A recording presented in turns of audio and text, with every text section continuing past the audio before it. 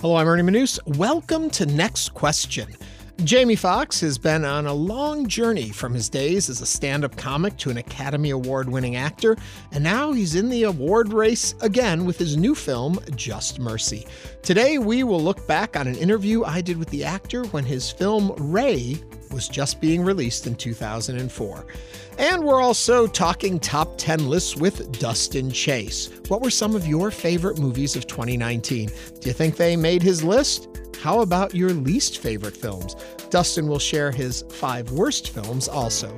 Plus, Justin McKee will point you to some podcasts worth your time, and Troy Schultz will give us a look at the high points of the 2019 season of the music series Skyline Sessions. But first, joining me in the studio is Eddie Robinson, our morning news anchor here at News 88.7. Hello there, Eddie. Hey, Ernie. How you doing? I'm doing well. It's been quite a year. You get to share the news with us every single day right here at the station. I'm curious, if you had to sit down and write the book about news in 2019, what would the title be? Disasters and Inspiration. Because I think I all like the stories, all these stories have some sort of disaster, but there is some faith and hope in all of them. Tell me this. I asked you to bring us the 10 stories you thought were most important of the year. I'm curious what criteria you used to pick these. How did you choose these 10 stories? Well, it was all about popularity, how they impacted Houston residents, the city of Houston in general, and they're all over the place. Yeah. From stories that were really popular on our website and then stories that impacted Houston residents. And nobody has a better seat to choose these than you, because you hear it all and have to share it all with us. So where do we begin? Number 10. Number 10 was the basically a fighter for ISIS, 34-year-old Warren Christopher Clark, who was a convert to Islam and a former substitute teacher. And he had previously admitted to seeking a position to teach English at a university in Mosul, which ISIS had occupied for more than 3 years. Authorities ended up capturing him on the battlefield in Syria thanks to U.S.-backed Kurdish forces back in a January 5th raid. He was transferred to the U.S.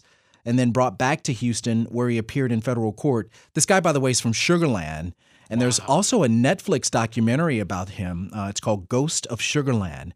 It's a very quick watch, only 20 minutes long, and it's directed by a friend of his who grew up with him from his teen years in Fort Bend County. I saw that on my queue, and I didn't know what it was. Yeah. And I thought, Sugarland, that's right here. Check it out, Ghost of Sugar Land. But that's our number 10 story. Interesting. Number 9. Number 9, I believe, it's to me, when we're talking of documentaries and Netflix, Ernie, this story has the makings of a really big, interesting movie that film directors could actually be chomping at the bit for. It's the botched drug raid, the Pecan Park raid earlier in January. It was on the East End district of Houston. HPD officers initiated a no-knock raid on a house, killing 2 homeowners, a married husband and wife. Shots fired all over the place. And after it was all said and done, 5 HPD officers sustained injuries, a few of them serious. I believe one officer remains paralyzed from the waist down. Officers expected to find illegal drugs at this house, but there were no drugs found. One of the officers lied so he can get a warrant for the no-knock. After an internal investigation, the incident ended up showing massive misconduct among narcotics officers. 17 people were disciplined. Even a neighbor who dialed 911 was also arrested and charged. It was a mess, Ernie. HPD is still dealing with ongoing litigation, legal issues from this botched drug raid. And that's our hot item from number 9. I remember when that played out, and I kept thinking, wow, there's something at play here. And I don't know that we have all the information yet. We don't. And it was just a very messy story with HPD. But that's our number 9 story. Okay, number 8. Number 8 comes from 2 unlikely people teaming up in November. This is the inspiration. Kanye West, hip-hop Grammy winner Kanye West teaming up with Houston megachurch pastor Joel Osteen, collaborating for a first-ever Lakewood Church Sunday service chat on November 17th. And then later that Sunday night, they had a concert event where 16,000 people packed Lakewood to witness Kanye and his massive choir singing songs from his new album, Jesus is King. It's also been reported, Ernie, that the duo will link up once again on May 2nd, 2020 for Osteen's America's Night of Hope tour to take place at New York City's Yankee Stadium. I'd heard they were going to go off and do this again. Did you get a ticket? Did you get to go? I did not want to go because too big a crowd there. Yeah, it was just too intense. But I did get a chance to see it online. Yeah. Okay, number 7. The number 7 story is the ITC Deer Park petrochemical fire and explosion. I know you remember that one. Yeah. The fire, it began March 17th at the Intercontinental Terminals Company. It spread black smoke across Houston for miles. You know, you can see it for miles. It shut down portions of the Houston Ship Channel. It slowed production at local oil refineries. It closed roadways. Schools had shelter-in-place orders all over the place. The fire had spread from one giant storage tank to about 10 others. You know, air quality monitors had shown levels of benzene in the air. You know, it was an especially scary story for me personally, Ernie, because at the time of the incident, or at least the aftermath of the incident, HBO aired that 5-part award-winning series Chernobyl, that miniseries that revolved around the Chernobyl nuclear disaster of April of 1986. The cleanup efforts, all of that. It was like, you know, here's this potential disaster that happened in Russia, and now it could possibly happen here in Houston. It did. It had all the elements of that kind of a story. And I think it's interesting when you say, you know, I know you remember this one. I felt like this year news came so fast and furious. It was. That you latch onto one story and before you know it, the next one's there. And you never really feel we've completed the story before we're moving on. So I love that we're recapping these and you're giving a little tidbit of where we are with them. Yeah. Number 6. And on some level, some of these stories are still ongoing, some of the activity that's happening. Number 6, the death of 4-year-old Malia Davis. Oh, yeah. That was so touching. It had to have been an intense story for all of Houston and even the country.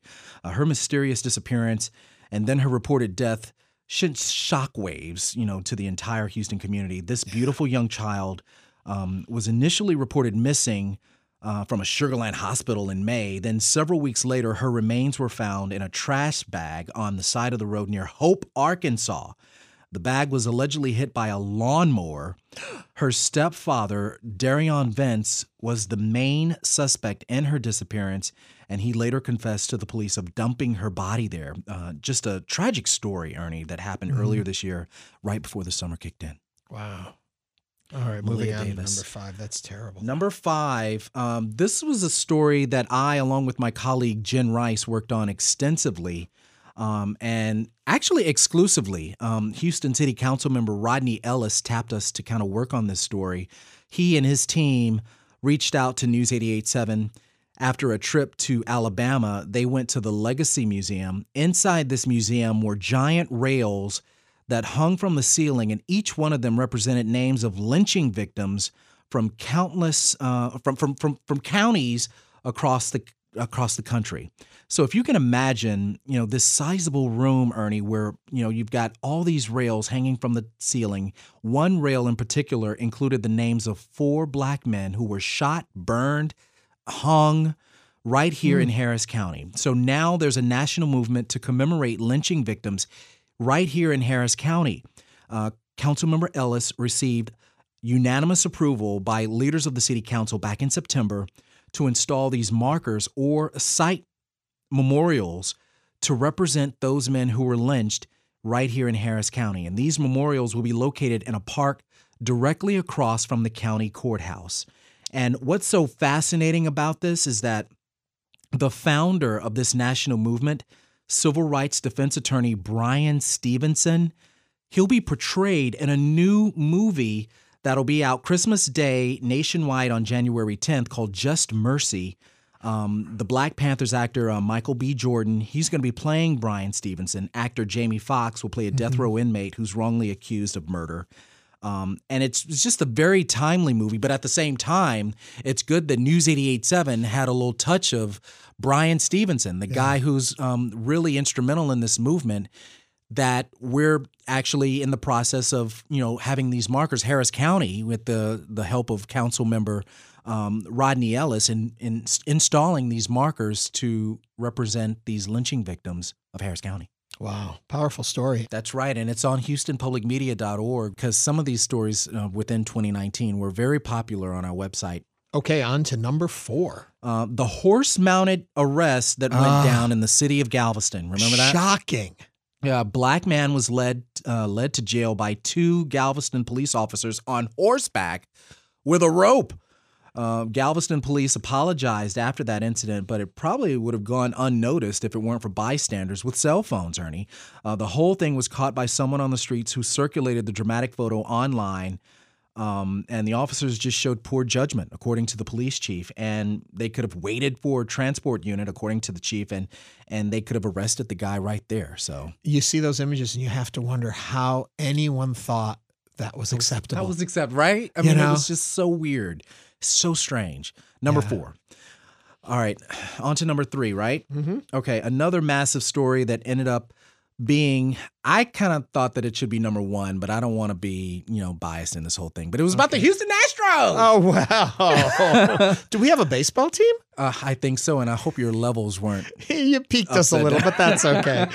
Well, the Houston Astros won the title in 2017, but the story was really their trek to their second World Series appearance in 3 seasons. And just seeing these amazing players, Ernie, just develop right before your eyes.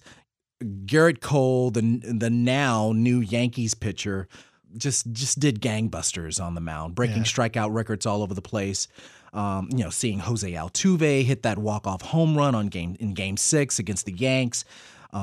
Justin Verlander, George Springer, Alex Bregman, Carlos Correa, Michael Brantley, all of them just amazing. But all of that now could be overshadowed by this news of this controversy surrounding sign stealing that's threatening the credibility of the franchise. And plus, they fired this assistant general manager for inappropriate comments directed at a group of female reporters. I mean, it's like at the end of the season, things just went crazy. Yeah. It's like, what happened with the Astros?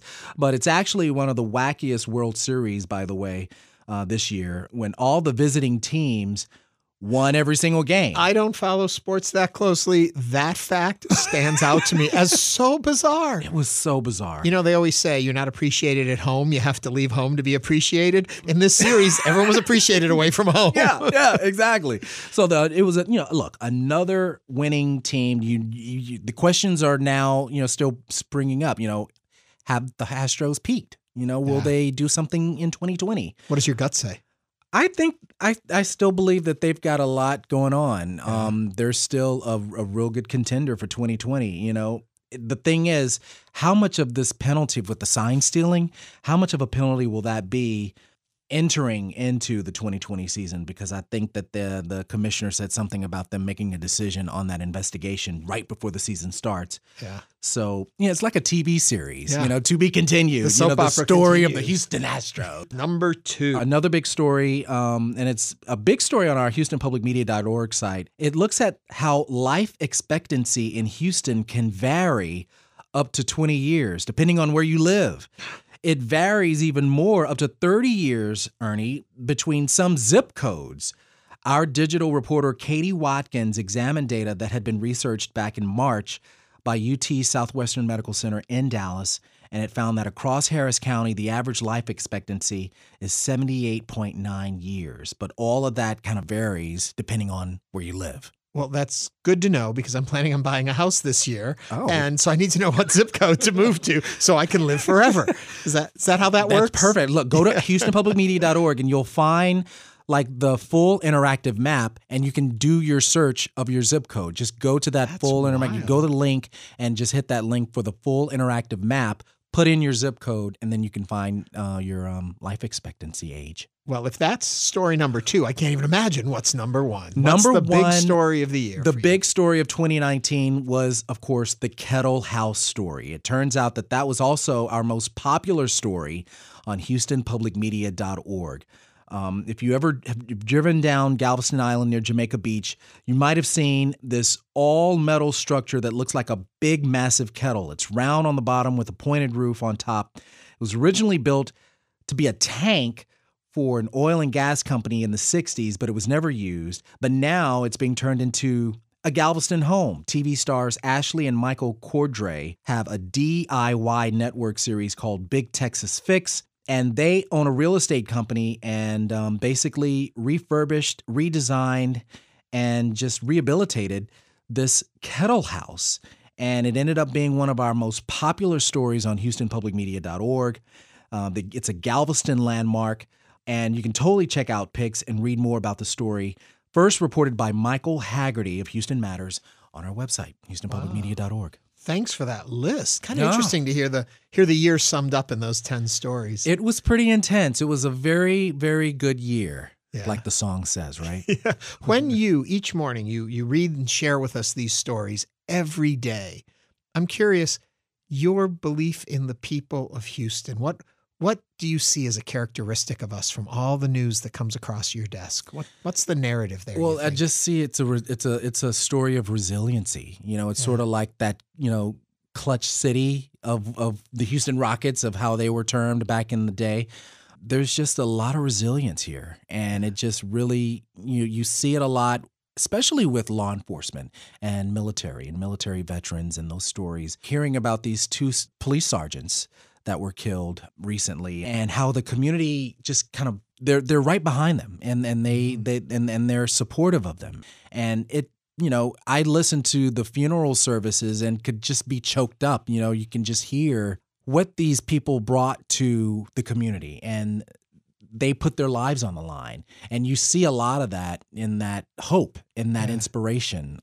And it just really surprised me to see all these people even come out to that Kanye West, Joel Osteen concert. I mean, thousands of people were, going to this event, and it just has this sense of faith, it's this sense of inspiration, despite all the botched raids, despite the, Sugarland ISIS fighter, despite all of this madness with, wrong way drivers. And, there is a still sense of strong hope that these Houstonians really, hold dear to their hearts. And you just kind of have to look at it from that standpoint in reporting the news and saying, you know what?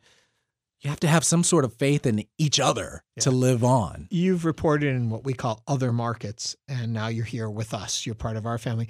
Do you notice a difference, or are all people genuinely the same? Oh, the traffic, of course. I mean, coming from New York City, I thought New York City had bad traffic, but at least there's the underground and the subway system. But there's no way they can have something like that here in Houston with the floods and the whole thing. But that's really kind of like the only thing that I have to kind of compare it is, when you're living in New York City for 20 plus years and you experience all of that, and it is a hardcore diverse city, coming to Houston, it's still, to me, I mean, I've lived here for almost 6 years now, and it's still a transition for me. It's still hard to kind of come to grips with this city. I'm kind of waiting to hear what you've got to say with regards to your new home, because I've been renting a lot myself. Right. So I'm just looking forward to hearing what you have to say, with regards to having, a chunk of Houston in your pocket here and now a homeowner, so to speak. And well, I'm going to have to really check and see which zip code I'm moving into, because I do want to live a long life. So I know that that's not exactly how it works, but I'm going to go with it. We can always get our news every morning from you. I love hearing you when you report it. I love feeling that concern and camaraderie you give to us when you share the news with us each morning. Folks can hear you every morning right here on News 88.7. Eddie Robinson is our morning news anchor. Thanks for sharing these stories. Anytime. Thanks, Ernie. Still to come on today's show, Academy Award-winning actor Jamie Foxx and Dustin Chase's top films of 2019, as Next Question continues.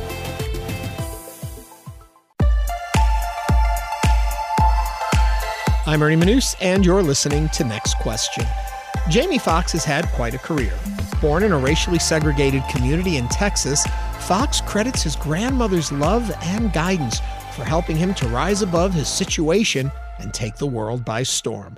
Starting off at comedy club open mic nights, within a few years, he was a cast member for the show In Living Color, and things really took off. Forging the right friendships and with an innate talent, he was soon making films and garnering attention. And then, in 2004, taking on the title role in the biographical film Ray, Foxx won the Academy Award for Best Actor.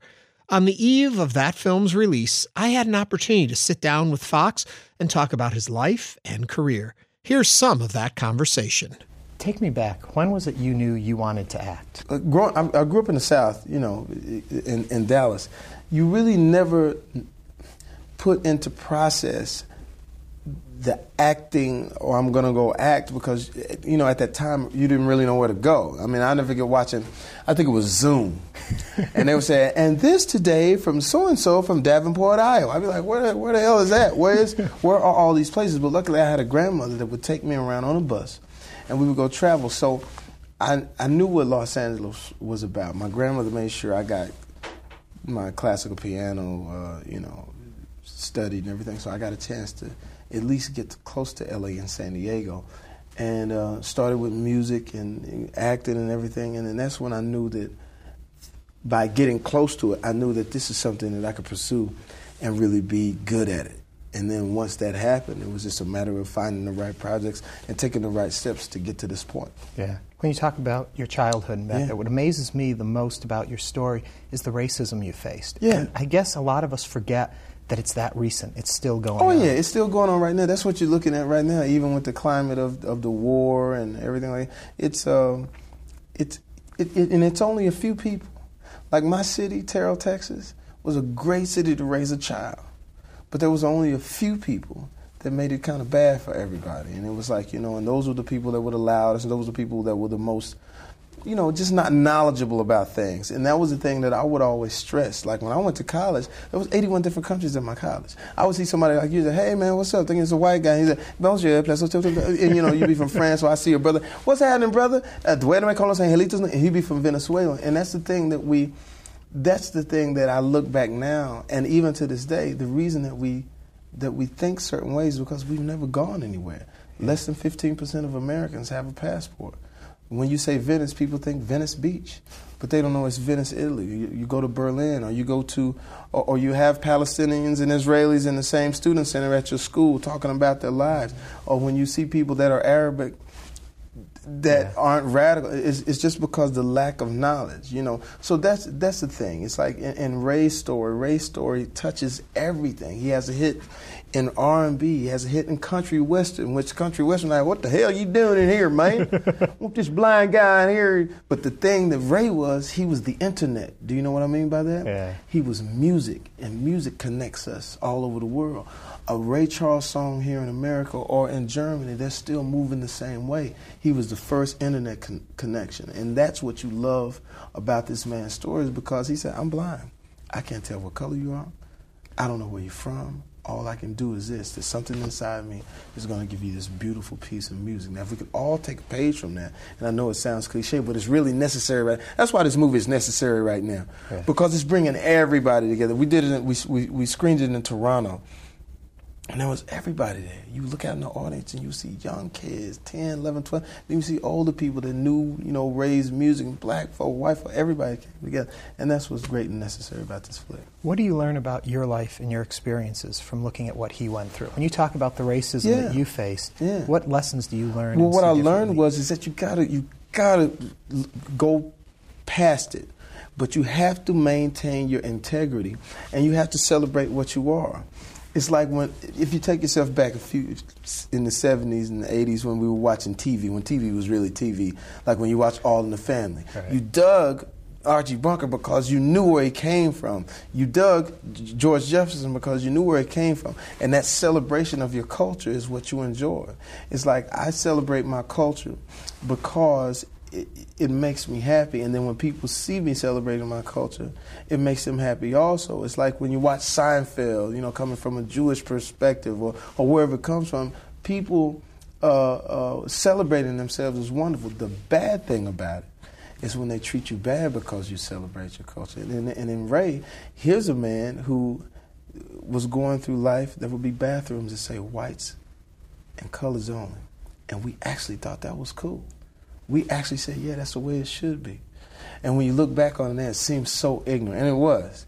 But Ray said, hey, I'm going to step past that. I said, I know. And he said, and I'm going to blaze a trail for everybody to kind of see their way through. And so he was hitting on so many different levels. I mean, the music is how he got you, but then it was the humanitarianism underneath it that made you love him, that really put him on the icon, legendary level. Because when he says, America, you say, man, he's singing it so many different ways.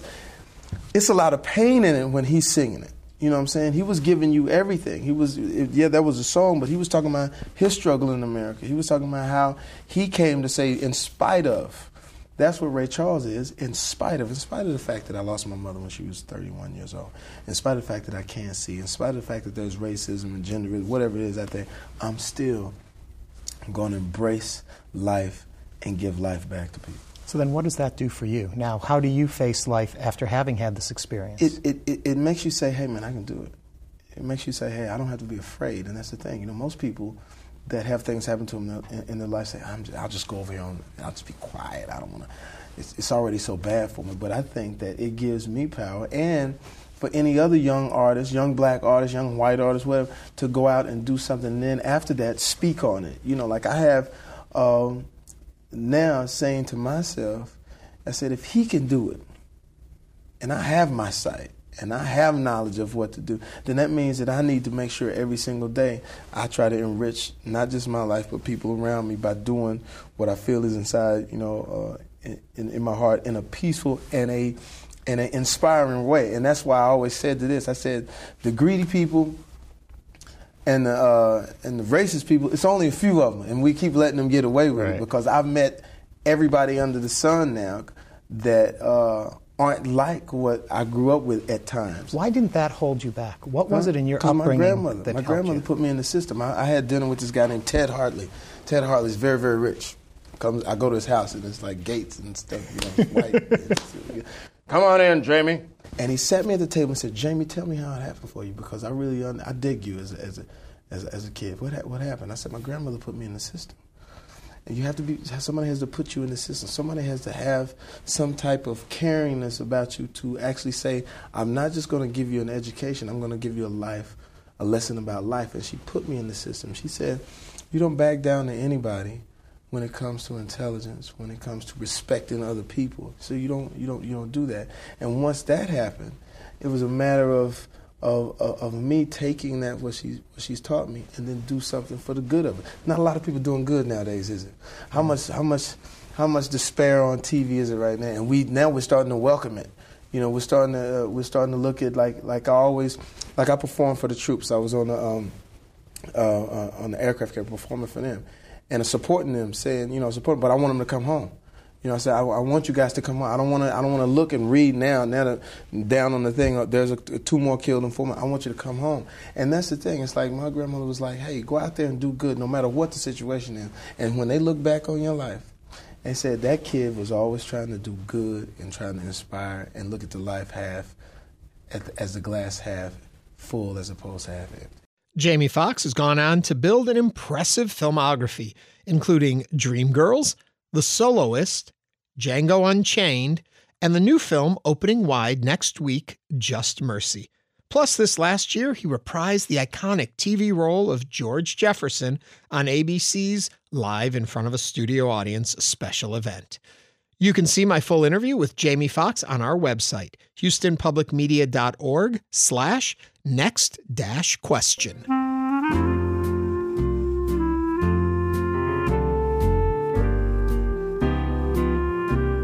Still to come, the music of Carolina Ike. Justin McKee shares some of his favorite podcasts, and Dustin Chase announces his top 10 films of 2019 as Next Question continues.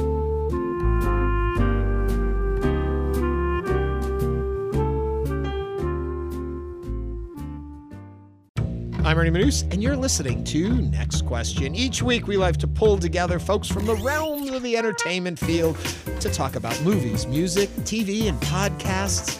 And since it's the end of the year, we thought we'd look back at the year, some of the best, some of the worst. Here to look at that with us for music, Troy Schultz. Hey, Ernie. Hello. From digital media and podcast, Justin McKee. Hello. And, of course, chasing the movies, Dustin Chase. Present. Okay, folks. Was 2019 a good entertainment year? I think it depends on which list you're looking at.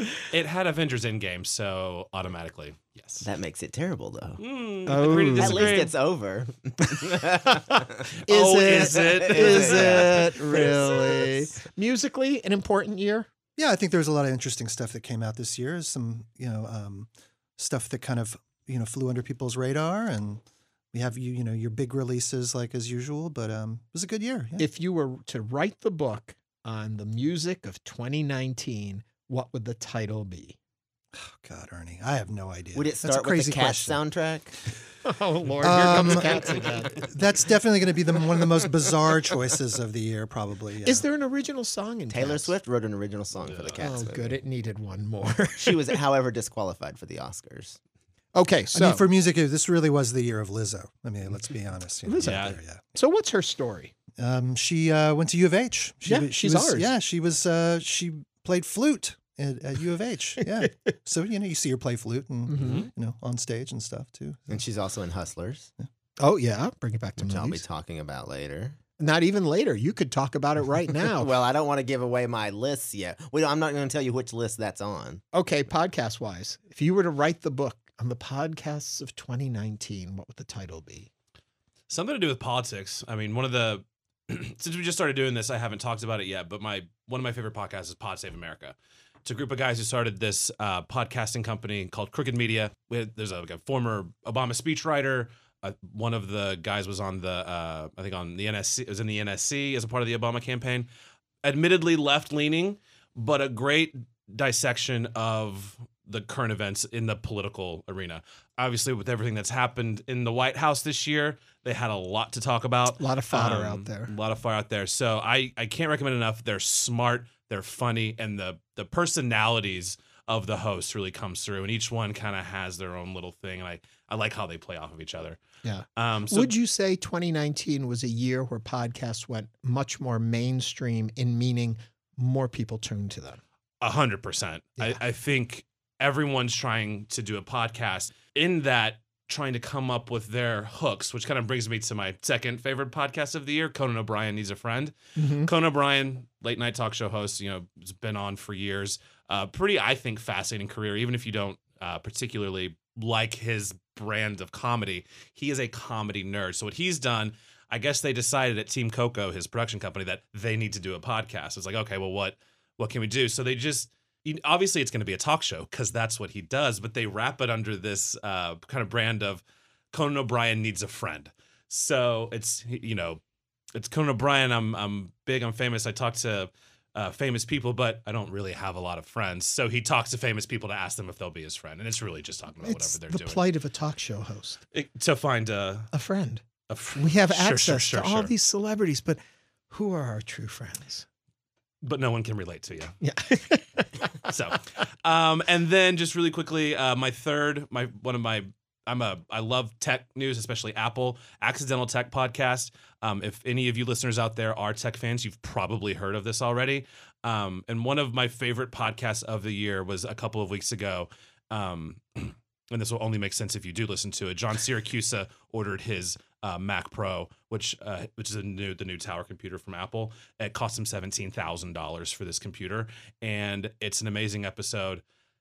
John Siracusa is one of he's one of those guys that no matter what he says, it's smart.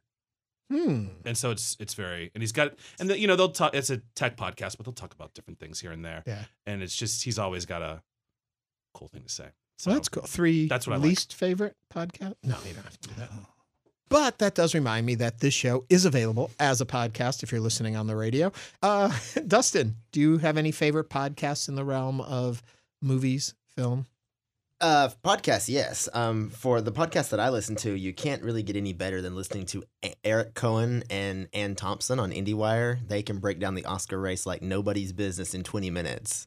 So if you want to get up to date on awards podcasts, I recommend those guys. Sasha Stone, love her or hate her, she really will go through the Oscar race week by week on her Awards Daily podcast. That one's pretty interesting. I listen to that one while I'm working out. But yeah, if you're into awards stuff, there's tons of really great podcasts that can catch you up and tell you what you need to see. Troy, I bet you know what I'm going to ask you. I don't really listen to a lot of podcasts. Because you're too busy listening to music. Yes. Okay, looking at the year in music, what were some of your favorite moments that we captured for Skyline Well, I could Sessions? talk about, let me talk about what we did for Skyline Sessions. So this year we had some really amazing artists come in. One of my favorites from like back in the 90s, John Spencer, came in. He's the former frontman for the John Spencer Blues Explosion, which was a great band from the 90s. That was a really fantastic session. One of my favorite albums of the year was an album by a LA band called Terror Jr., and they came into the studio. This album received very little critical love, but I love it. It's 15 amazing pop songs. And they're an up-and-coming band, and they came into the studio to perform. We did a couple of videos with them. Their performance was really good here. Yeah. They even utilized the Steinway piano. They're an electronic band, but they actually brought out the Steinway and did an interesting thing with the grand piano in the studio. Let's see, who else? We had Pete Yorn, who was a fantastic singer-songwriter, came in. Mathilde from L.A., or not from L.A., she's from Atlanta, Mathilde, that band, and they came in, and they're kind of an up-and-coming band. They got some good critical love If people want to see all of these, where's the best place to go and look at the collection of Skyline Sessions? YouTube.com/Skyline Sessions. Oh. And we're also, we have a page on NPR Music Live Sessions. Blech. We have a page on NPR Music Live Sessions as well. Yeah, and every week we end the show with one of the songs that you bring in for us from Skyline Sessions. We won't tell them what it is yet. Okay. But we're going to change our focus now over to the world of film and cinema. All right. Come on, Dustin. Upset a lot of people. What do you want to start with, the best or the worst? Let's start with the best. We'll start on a positive note. Well, one of the first things when we started Next Question was we talked about Renee Zellweger and Judy. And so that's my number 10 favorite film of the year. Really? Yep. A lot of people love her performance, but the movie itself isn't getting And the I love. think they're shortchanging it. The more I watch it, I mean, there's a lot going on there that's not. I mean, yes, she's amazing and she deserves to win the second Academy Award. But I think the movie was put together pretty well, better than a lot of biopics. I liked it much better than Bohemian Rhapsody last year. But so Did you see Rocket Man? I did. I thought it was okay, and I just rewatched that again. I think Judy's better than that. I love Rocket Man. Rocket Man's a little silly, and this one is heartbreaking, and I tend to go for the drama more than the comedy. Okay, what else? Number 9 is actually a movie that just recently came out on Christmas Day. If you're living in LA and New York, it's going to expand over the new year. 1917. It's the new film from Sam Mendes. Of course, he did Road to Perdition, American Beauty. Now, the hook of this movie... Skyfall. I was just about to pipe in. Blah, blah, blah. Yes. James Bond. But the hook of this movie is they've really sold it as this unconventional war movie that's shot in one single take. Now, of course, if you know anything about movies, it's obviously not shot in one single take. And if you're a technical person, you're going to be like, oh, that was a take, that was a take, that was a take. And it almost distracts from the action and the story, which is quite compelling. This is not your normal war movie. This is focused on two individuals who are racing literally against time to save their friends and deliver a message. And then you see like Colin Firth and different guys, Benedict Cumberbatch, will pop up like in little small roles throughout the movie. So is the whole movie one take? One take. It's theoretical. It's supposed to look like one take. Yeah. Yeah, the editor was doing an interview and someone said, I counted about 5 takes. Like, how many are there really? And he was like, 5. He was like, wow, thank you. And the guy was like, well, we shot for 65 days. He's like, yeah, but how many takes are? He's like, we shot for 65 days. Keep the cameras rolling for 65 days. But I mean, if you really tried to, there's no way I'm just not talented enough to catch the 65 takes if there are that many. Because I am a sucker for a one shot, and so I did not realize this whole movie is stunning. Is one shot. And but you will get so into the action and the suspense of it that I think Sam Mendes is a phenomenal filmmaker. Okay, before we run out of time, keep moving through that list. Okay, so number 8. Number 8 would be Honey Boy, which I know you didn't like, Ernie. The Shia LaBeouf story, which I thought was just really cathartic, beautiful film from first-time director Alma Harrell. Marriage Story was my number 7. Adam Driver, I think, is going to win the Oscar for his performance there. Scarlett Johansson, of course. Laura Dern might even get her first Oscar for performance here. Directed by Noah Baumbach. The King is my number 6, the Timothée Chalamet I liked that film. I think that surprised a lot of people. Netflix didn't pay as much attention to that one as some of their other films, but it turned out really quite good. I'm looking forward to that one. I want to see it. And sidetracking to music a little bit, that's my favorite score of the year. Nicholas Bertrell's score for The King was just phenomenal. And it was shortlisted for the Academy Awards, so hopefully it could get into the top 5. My number 5 film of the year would be Where'd You Go, Bernadette with Cate Blanchett. It fell down a little bit, but I think it's still a really great movie with a really great message, and Kate's fantastic in that. Oh, we're getting closer to the top now. Number 4 would be Joker. I really liked Joker a lot. Joker. Another Oscar film, ironically. It is now the highest grossing comic book film of all time, only because it was so cheap. It only cost $40 million to make, and it made over $1 billion. How in So the yeah, world? it didn't So cost as much as all the other profit-wise, ones. So it's made more That's money than interesting. I anything know else. that. Yeah. That's cool. And number 3 is a film that's really getting snubbed from more of the mainstream award shows, but The Last Black Men in San Francisco, a beautiful film that was shot in San Francisco, new actors. It's a really, really so interesting in the way it's put together and the music and the performances. That one, if you haven't seen, I really recommend going to get that one. It's on DVD. Number 2 is The Farewell. That one stars Awkwafina. It's about the Chinese family who have to not tell the grandmother that she's dying, and they go out to visit her under the guise of a before marriage. you hit number 1, what makes this one at number 2 so good for you? Well, it's not just me. I mean, this one's on tons of lists. I think it's going to get a Best Picture nomination. We at the Houston Film Critics Society even nominated Lulu Wang for Best Director and Awkwafina for Best Actress and Lulu Wang for writing. It works because you don't have to be Chinese. You don't have to be in those customs to really appreciate what a family and togetherness and even saying goodbye is all about. And I think that's what this film does really well. It's based on a true story, and it's just I think the hook that gets you in there is that, wow, what would I do if I wasn't able to tell my grandmother or mother or whoever that they were dying? Like, how would I react? And they even talk about how in America this would be illegal, but it's charming, it's funny. You'll be laughing one minute and crying the next, and it just, to me, it has everything that you want in a movie. Okay. And What's then the number left one on your list? and I really struggled this year because I think this is a good year for movies, but I don't think it's a great year for movies. There's a lot of really good stuff, but nothing just really grabbed me. Do you think part of the reason for that was they knew Star Wars was coming, and so they kind of cleared the decks of other things? No, I mean, there's a Star Wars movie every year, so I don't think that had anything to do with it. But I just think Okay, what's the I don't know. what's the film? I don't know. I can't explain why 2019 wasn't superb, but I landed on Aeronauts. I know we talked about that a couple of weeks ago. Really? Aeronauts ended up being my number 1. I rewatched all these multiple times just to get them in the right order, and that's the one that made me feel the best afterwards. That gave it felt like a movie of hope. And there's some dark stuff on my list and some dark stuff out there, and this seemed like the most hopeful. And To read all your in-depth reviews of these films, where do they go? you can find me on Twitter at Texas Art Film, and then texasartfilm.net is where all the long reviews are. You can read those. Okay, what I'm always more excited for. What's your worst list? What's the worst list? Well, I'll go through these. We'll do the top 5 worst films. Some of these, so I watch a lot of stuff. So sometimes I feel like I'm watching things that most people haven't even heard of. But my number 5 would probably be Hustlers. I know we just talked about. Really? Yeah. Huh. Okay. So it's talking about a message. I thought that just was sending all the wrong messages out there. And I just wasn't, I don't understand why Jennifer Lopez is getting all the awards buzz, because she's playing herself again. So either if you haven't seen all of her other movies, then maybe this is new to you, but I just feel like she's playing J-Lo again. Number 4. Number 4 would be, I just saw this. It's called Her Smell. Do we I've heard need of to this say- one, You've heard of yeah, this? because it's a music What? movie. It's a music movie, and it stars Elizabeth Moss. Yeah. And so she's playing like a rocker, and and I'm watching this and I'm thinking, oh, another movie about a musical artist who's on drugs and has to overcome it. I think at this point an original concept would be a musical artist who, is sober. Okay, number 3. Number 3 would be the film The Intruder.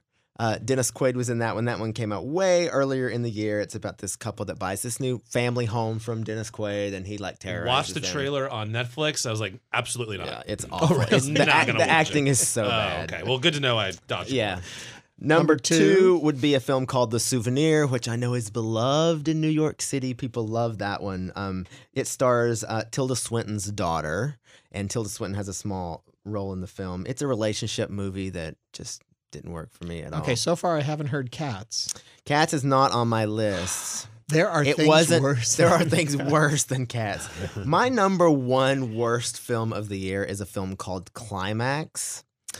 It's basically Gaspar Noé, that one? Yep. Yeah. It's basically a drug-filled orgy movie where they just do all kinds of drugs. They drink the and- punch. Yeah, too, they right? drink the punch. Yeah, Yep. And it's just 2 hours It's of like- people walking yeah. around. It's like a dance company that are out in some Yep. Yep. and they all get and start killing each Yeah. other, They and take it's like psychedelic half. drugs. It's like a Drugs. Lars von Great. Trier movie, or It's Gaspar Noé. Yeah, Yeah. It's, he did Irreversible, and what else? Love, which is a Yeah, he always Okay. tries to push all the limits. Enter the Void. Sure, Yeah. sure. All right, here comes my question of every week. You've got your movie money in your pocket. You're going to the local Cineplex. What am I buying my ticket to? Go watch Little Women. Go watch 1917. Little Women's out now. Greta Gerwig's new adaptation. Timothy Chalamet, Saoirse Ronan, Laura Dern, Meryl Streep. I mean, that's a cast to die for. Okay. Well, we don't want anyone to die here, so we are going to wrap up our pop culture conclave for the year. Gentlemen, thank you very much. Before we go, though, we always turn to music. Troy, what do you have for us this week to wrap up 2019? So this is one of our most popular videos this year. Carolina Eick is a musician. She's born in Germany. She plays the theremin, which is one of the oldest electronic instruments ever invented. And it was invented around 1920. And you've probably heard it in lots of old sci-fi movies and stuff. It has an eerie sort of quality to it. Almost sounds like a human voice. And you play it without touching it. So it's got one antenna that controls the pitch, and then another antenna that controls the volume, and you move your hands in the air, and that's how you play the instrument. And she's one of the best in the world at this instrument. And so she came into the studio to perform a few songs, an original song, but she also did this one, and it is her composition of, or her arrangement of the song, The Ecstasy of Gold, which was in the film The Good, the Bad, and the Ugly. Ennio Morricone composed it for that film. And so she does her version of this. And when she uses looping pedals and other electronics to loop her voice and also little theremin sections. And so then it sort of all runs together in this really layered sound. Well, we'll hear that in just a moment. Remember, if you want to see her playing it, you can come to our website, houstonpublicmedia.org/next-question.